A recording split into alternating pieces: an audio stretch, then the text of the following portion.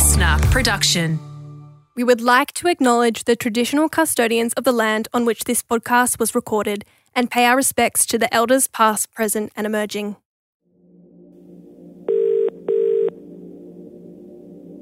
For most of us, accessing medical care is only a phone call away. Hello?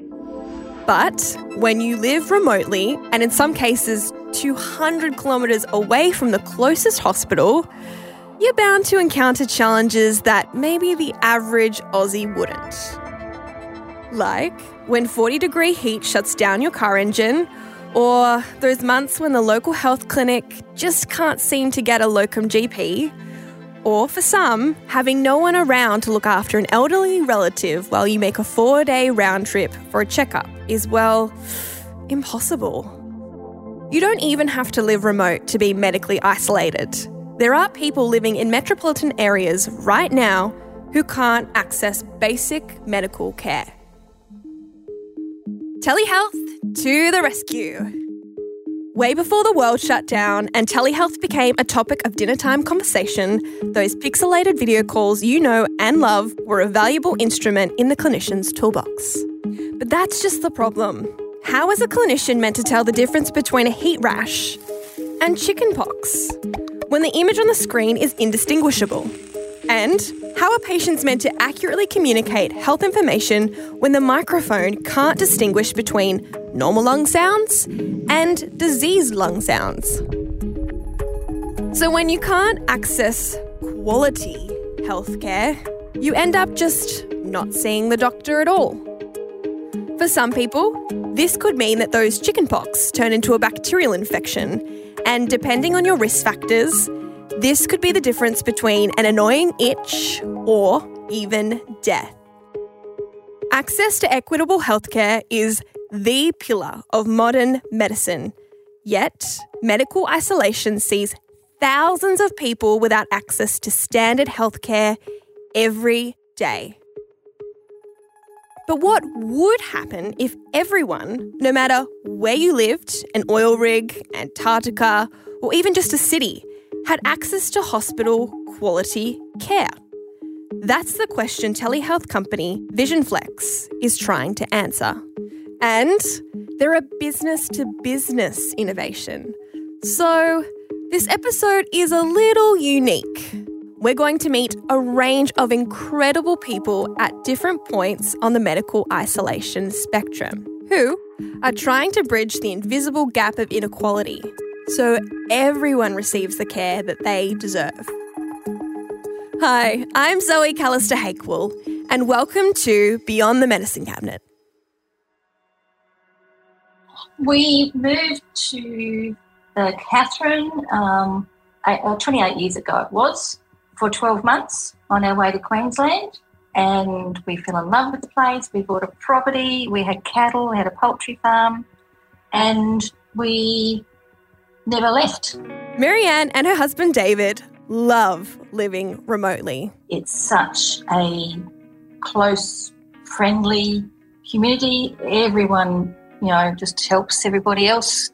And out in the bush, one of the areas we work in, the Lanapoi Homelands, our blue Jeep broke down. Our first trip that we went out there. And anytime anyone sees us out in the Lanapoi Homelands, they stop to ask us if we're right. So it's a beautiful environment and the people are amazing. I guess you can say they're experts at living remote. Their research company, Simbani, is focused on enhancing telehealth access and use in remote Aboriginal and remote communities in general, both studying PhDs that complement this research. They're even recording this podcast from their home, 35 kilometres southeast of Darwin, where they live now, which you can probably tell from the background noise.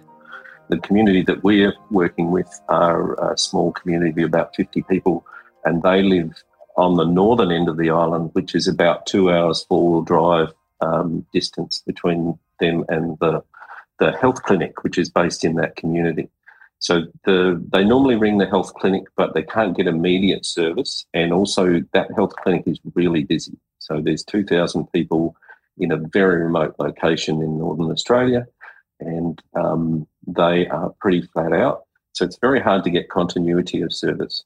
So one of the things that we're trying to do with the telehealth project is to establish some levels of continuity, even if they're just a remote video conference. And the reality for these people out of this community and a lot of the other communities around that area is if there is a health emergency, quite often the people will die before they get assistance.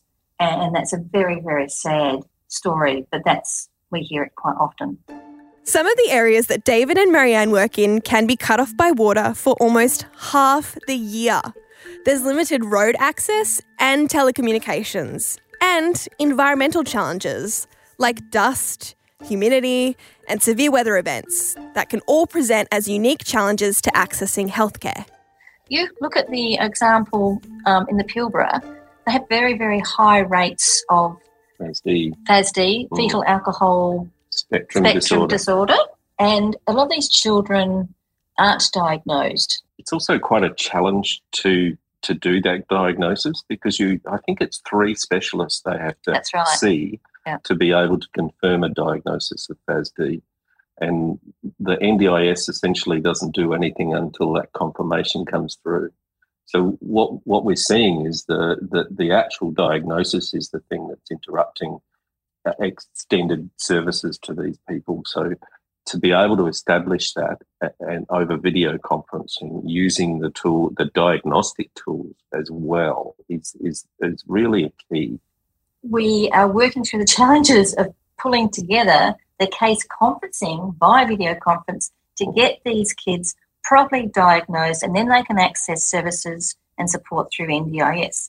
But some of these kids, like this 5-year-old child can't speak. There's another child, I think they're 10, they're not speaking properly and they've got ear problems, but they've never seen a specialist. And so the nurse practitioner out there is not sure exactly what the problems are. So that's sort of where we're heading for these remote communities, is so that they've got a little telehealth area with some smart diagnostic tools and good internet connection so they can get access to health services whenever they need it, not when it's convenient for a local clinician that might be visiting one day. It's always been our mission, to provide equal access to healthcare. You look at people in these remote communities who have long distances to travel, or you look at the correctional services area where people are locked up, I think everyone deserves equal access. This is Mike Harmon. He's the CEO and founder of VisionFlex. Those smart devices Marianne was just talking about? Well, VisionFlex makes them. But these aren't your normal telehealth systems. Sometimes they're hidden in places where you would least expect. The Royal Flying Doctors are, you wouldn't think so, but one of their areas of need is not always in these small communities, but it's with grey nomads, for example, who are travelling across the desert in their RVs. Okay, and Dad has a heart attack, and Mum has to drive up into the next truck stop and drag him out of the van and into the truck stop. And all of these truck stops, the bigger ones, have all got first aid rooms. And in the first aid room is a chest, a medicine chest from the Royal Flying Doctors. Padlock on the front, open the padlock, open them up. They've got morphine, they've got all this stuff inside them. Inside the lid of the chest is a chart giving you numbers and showing you what each tablet is and what each box of tablets is. And so then you get on the phone to the Royal Flying Doctor and you say, okay, my husband's had a heart attack, he's on the floor, what do I do? And they're saying, okay, get box number 67 out of the chest. Oh, wow. Okay, and do this and do that. But they're doing it blind. I mean, the doctor in Broken Hill can't see what you're doing on the floor.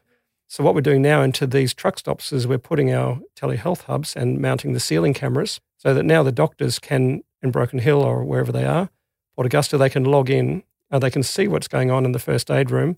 They can see the feed from the telehealth hub. They can see the blood pressure and the ECG coming from the patient, and they can talk the spouse or the person from the truck stop through the process and how to treat the patient. So it's really cool. You know. So we're not really doing home telehealth with mum and dad. We're doing business-to-business telehealth. So we're connecting the oil rig to their doctors. We're connecting the remote community, which is run by the Royal Flying Doctors, to their doctors. And there's always a nurse or a health professional with the patient in our business. It's not like you would pick up our device at home and just dial up the doctor. I mean, you would go to a community, there would be a nurse there she'd help you put the blood pressure cuff on, or she'd fit the ECG pads, and then you would have a consultation with the doctor, who could be in another city or anywhere in the world. VisionFlex differs from the mum and dad telehealth that Mike calls it by replacing the computer with a device called the Pro EX Hub. And that old pixelated webcam with high-quality medical imaging and data capture, all done in real time. Diagnostic quality imaging and data is collected from the suite of peripheral devices that have been specifically designed for use on the Pro EX Hub. There are also inputs that allow the use of almost any existing medical equipment too. This means better diagnostic tools for the specialist or GP and, actual access to the specialist for the remote patient. And they can be scaled from something you would fit on a desktop to something that you can put in your backpack. We're looking at things like the general exam camera, which we manufacture, which is great for wound management, oral exams, eye exams. And then we move on to dental cameras for looking at the teeth. We have the otoscope, or the ear camera, for looking inside the ears. We do medical endoscopy for doing endoscopic examinations. Oh, wow. And sometimes they can be simple endoscopic examinations like up the nose or something, but others can be more complex, surgical. So there's a whole bunch of cameras that we can connect to in that respect. And then on the digital side, we have things like the ECG, pulse oximetry, blood pressure, digital stethoscope, blood glucose for the sugar, and spirometry we're bringing out very soon. So there's just a whole bunch of these things that go together to give the remote physician a complete picture of what your issues might be.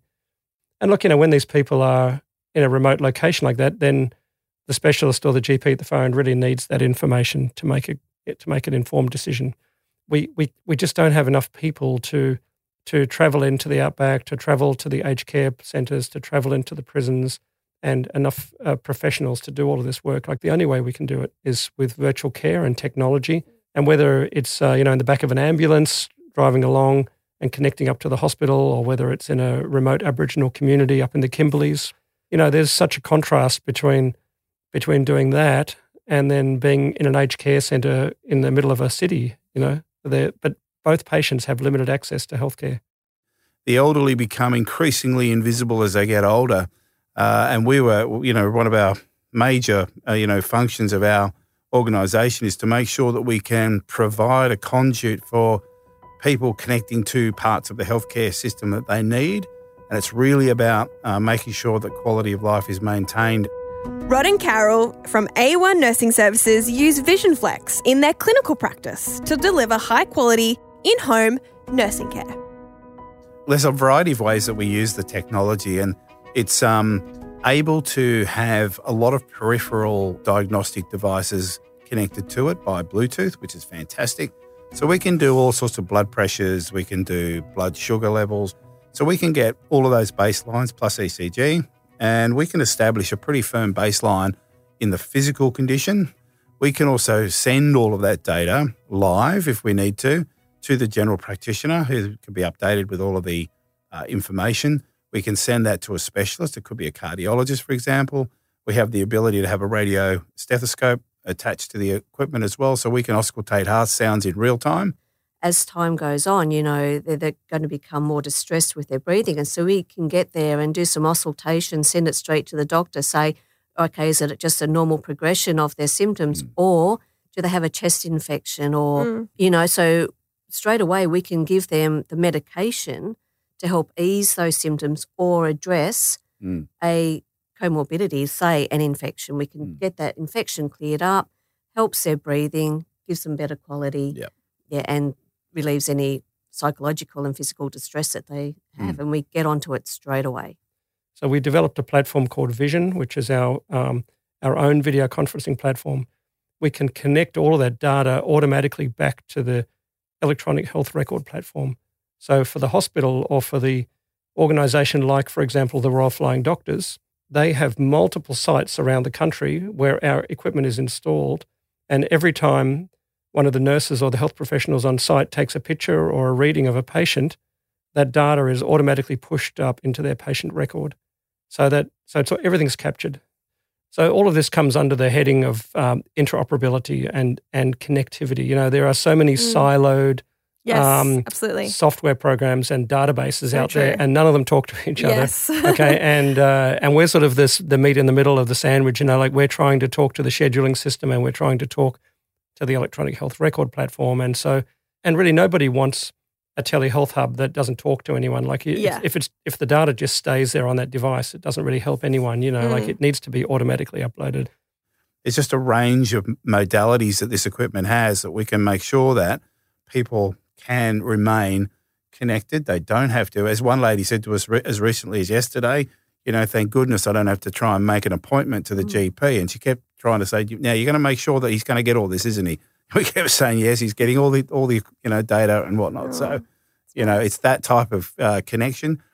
It is, and training clinicians to use it is super, super simple. It's really, really good. And it's just intuitive the way it works. What we found is people that move into aged care facilities, even though, you know, we say when they come in that this is your new home and we will do everything for them, they still lose a sense of their identity. They lose their history. You know, people who are surrounded by memories, you know, in their own home, and as Carol was saying, they could be there for 50 years, and we see it all the time with the people we look after in the community, and they don't want to leave that environment. That's their happy place. They know that they're declining. They know that they're in their twilight years.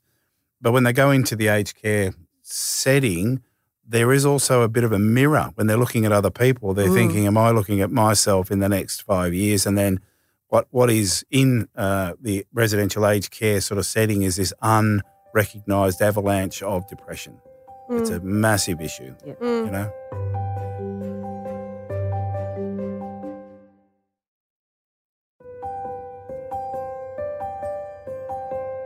I've heard you use this term of virtual care before, and I really love that term.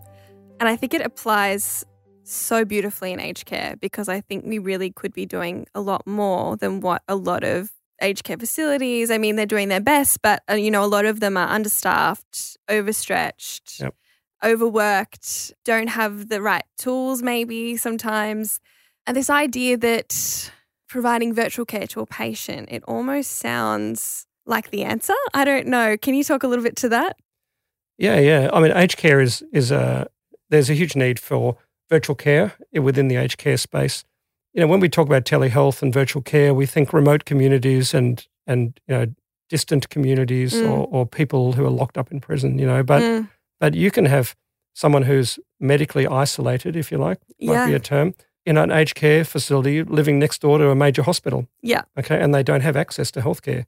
It's very difficult to get a physician to come into the aged care centre. They're busy, they're all busy. Yeah. It's difficult to get the patient into the hospital and to sit in outpatients, you know. So connecting them up virtually, it makes complete sense. Nurses and registered nurses can only do so much in our scope of practice. We can do the assessments, but at the end of the day, we can't prescribe, we can't diagnose, we can't, even though we've seen it 1,001 times and we know exactly what it is, we can't do anything about it without that GP or without the specialist. Shelley Sternberg is an aged care registered nurse and care manager. She's been working in the industry for 21 years.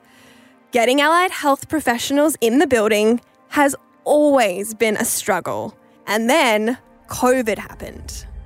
Pre-COVID, people would come into the facility and we would get together and we would talk about things. Allied health professionals would come in, do their assessment, come out, we'd get a report and we kind of combine everything together. COVID had completely changed that. People are afraid to come into facilities for multiple reasons, either because they're going from facility to facility and that can be really dangerous, or they're worried for themselves and their own health, and they're worried for the vulnerable people that we're looking after.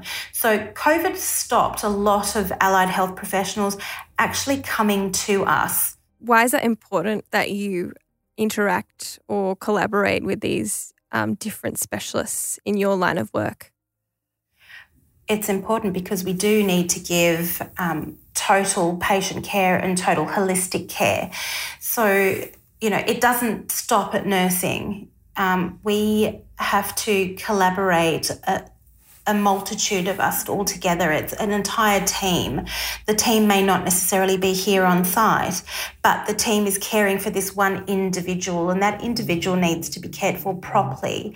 And every allied health professional that is involved in the care of that person has a role and a responsibility and a duty of care to that person. And we just all have to work together in order to get the outcomes that the person actually wants. You know, we've talked a lot about quality of life and the way that we're now changing how we treat and how we access those remote individuals. What about death and palliative care? Once upon a time, you would call the palliative care team in basically to give morphine because it's the end of life. Now you call the palliative care team in much, much earlier than that. It's about pain management. It's about the management of nausea. It's about the management of, anxiety and stress. But you want to make sure that everything is in place and ready, and that you have recorded and everyone around you understands what it is that you want out of your journey and how much treatment you want. Palliative care is just one subsect that helps us achieve these goals and helps people have a journey that is very calm, pain-free, and that they are advocated for properly. Telehealth has allowed us to do that. We can bring the care into the patient's room. That's fantastic for everybody. We could bring the doctor, the specialist, into the room. You'll still have a nurse or a health professional, or one of the aged care nurses is there to assist. They can put the blood pressure cuff on. They can maybe hold the camera and take a measurement. But by bringing these people into the room using this virtual care technology, or the telehealth technology that we've developed, really allows the patient to stay in that one place for much longer and to give them better access to the healthcare they need. It's so interesting as well that, instant reaction we have around such a word that's so misunderstood. The fact of the reality is that everyone is probably going to die at the end. So may as well be prepared. And what do we want out of that journey? And, it's really important to have access to these specialists through things like telehealth if they can't physically be there by the bedside. Once upon a time, we would have to then send them to hospital. Why? The hospital environment is cold. The hospital environment, there's a lot of buzzing and beeping and staff that don't know you, and, your family may be allowed in, they may not be allowed in, depending on, what's happening with COVID in the area. Why? Why would you want that for anybody? It contributes to pain, both emotional and physical pain. It's better to be able to access these services through telehealth than sending someone to hospital. Yeah, and allow them to die with dignity as well. Dignity and respect, and the way that they choose to.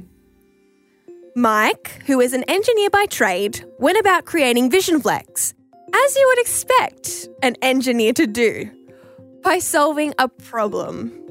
Close to a decade ago, Mike's other business was developing digital otoscopes for Queensland Health to conduct ear checks in remote Aboriginal communities. He quickly realised that it wasn't just otoscopes that nurses in these communities needed. They needed an integrated solution. So there was a whole bunch of requirements that we tried to achieve through the other business, but it just wasn't feasible, and we didn't have the cash and we didn't have the money to do that sort of development. And really that was the beginning of VisionFlex, because we started up a fresh company to meet that challenge and to design that product. And so that's been going now since 2015. It's funny, as you're talking, what I keep thinking of is see a need, fill a need. Well, yeah, you would think it's logical, to see a need and to fill a need, but it's called design thinking, and there's a whole philosophy around that. A lot of people will design a product and then go and try and sell it and mold people into the thought that they need the product, where perhaps they don't. Whereas we were more of the belief that, if we see an opening like this and there is really a need, as you say, that we could come up with a solution. And we were already experts in this medical imaging sector. And so for us, it made complete sense. And the expansion of the capabilities of this system that the nurses were asking for was not, it made sense. It made sense to us and it made sense to them, and we could really see a path forward. In remote Indigenous communities, where Marianne and David work, designing telehealth solutions that fit into the patient's way of living is really having a big impact. It was a Friday afternoon and one of the fellas came into the clinic with a spear injury. So John, the senior GP, was able to look at this hand over video conference and get the nurses to poke and prod so he could do that physician level examination. And he basically said, okay, you don't need a Medivac, let's treat it this way. So that saved that very traditional young man not having to go all the way into Nhulunbuy. Another example, a person in one of the communities had a cancer that needed intervention very quickly. And with Aboriginal people, they practice group decision making. And this can take some months for people to get together and work through the information and make that decision to have that intervention. So what they were able to do, the senior GP set up a video conference with all the family members who were scattered throughout the homelands. And the specialist in Darwin, the oncologist in Darwin, was able to explain what the procedure was, how effective that would be, and that decision was made very quickly after that video conference, so that people could have their quiet offline conversations as well as being able to ask those detailed clinical questions about the medical intervention. And so within a week, that decision was made, and there was a much better health outcome for that person. For Rod and Carol, the collaborative element of the system has opened doors for their service and their staff. So the feedback from actually implementing this technology within your scope of practice has been quite positive then? Yeah, very positive. Yeah, it's been exceedingly positive. And we've had one of our RNs has connected a vascular surgeon directly with the evidence that we can gather through the camera, the images of the leg wounds, all of this sort of stuff. So we've been able to, successfully do that. It's, super. And it packs into a small pack, really. It's amazing how small it all is for how powerful it is. And also with the registered nurses, they're becoming very empowered.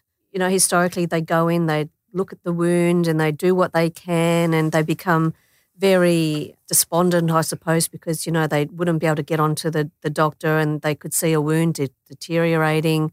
Whereas now they go in there and can speak to the doctor straight away and get antibiotics or a specialist consult straight away. And it is so empowering for them. And what we're finding is that our registered nurses are now wanting to have more education and more knowledge. And so it's really empowering for them. And, it's just fantastic. Definitely, yeah. It just makes sense to connect specialists, for example, wherever they are, up to patients in Australia, wherever they are. I mean, why do I have to get in my car and drive to see a specialist if I could do it just as well over video conferencing and through telehealth?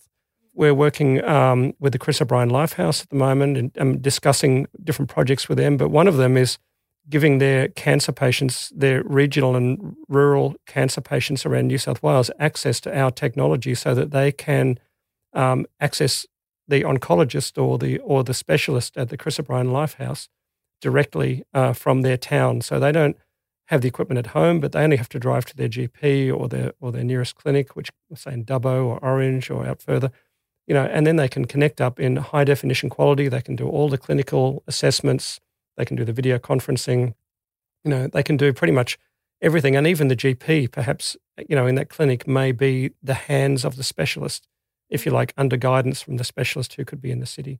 So, this extension of specialties and getting their skills out to the GPs through this platform is really, really exciting. Sounds like you've had a really enthusiastic uptake with a lot of healthcare professionals as well, which is important for a technologist coming into the medical space. It sounds like you've really thought of all the different endpoints, and so therefore the application of that is so far-reaching. As you mentioned, Antarctica, Royal Flying Doctors Service, in Indigenous communities, correctional facilities, oil rigs, which is such a challenge point, I think, for a lot of tech entrepreneurs. The hardware was the first challenge, and I think also, because it's a medical device, the regulatory challenge was as much of a challenge as the hardware design. Okay, so there were really 2 projects running in parallel during that time. There was the regulatory compliance project, which took as much time, really, if not more time, than designing the electronics and writing the software. So we have a team of people who are just focused on CE certification, FDA, TGA for Australia. You know, we have to go through vibration testing, we have to go through temperature testing, we have to go through water. The devices need to be waterproof. There's a whole bunch of things that we had to do. So it was really interesting, the journey through that regulatory space, and in parallel through the technical challenges of achieving, what we were after. And so something I also like to ask everyone that I have on here is, what advice would you give to people who are looking to jump into the medical technology space? I'm a bit of a tech guy, so I like technology and I enjoy playing around with technology. So I think you need a passion for the technology. You need a passion for bringing healthcare to people who, may have limited access from our perspective. But you also need that business understanding, and you need to be able to access funding. And and there's a whole bunch of things we're really keen to explore, moving forward around AI, for example. I'm really keen to see virtual reality come into this, so that, you can have a patient in a country town seeing the doctor, and the doctor pops on a set of glasses, and all of a sudden the specialist is basically in the room, and they can look around and they can see what's going on, and they basically the local health professional, whether it's a nurse or a GP or a pharmacist, for example, is really the hands and the eyes and the ears of the specialist. And so this type of virtual reality, I think, is also something that's exciting. And the whole wearable space is really interesting as well, where you can apply a patch to somebody, for example, and that patch would give you data for like days and days and days. So you can measure body temperature, heart rate, respiration, pulse oximetry. All of these things can come through those wearable patches. So all these things are coming, and we want to be able to interface to all of those to bring this data back and to provide it. Whether it's virtual reality or continuous monitoring, no matter what, the future of accessible healthcare is bright, thanks to the work that VisionFlex is doing. Enhancing the collaborative nature of telehealth gives specialists, doctors, nurses and all kinds of health staff the opportunity to expand their scope of practice. And giving people the right care at the right time has the potential to save lives.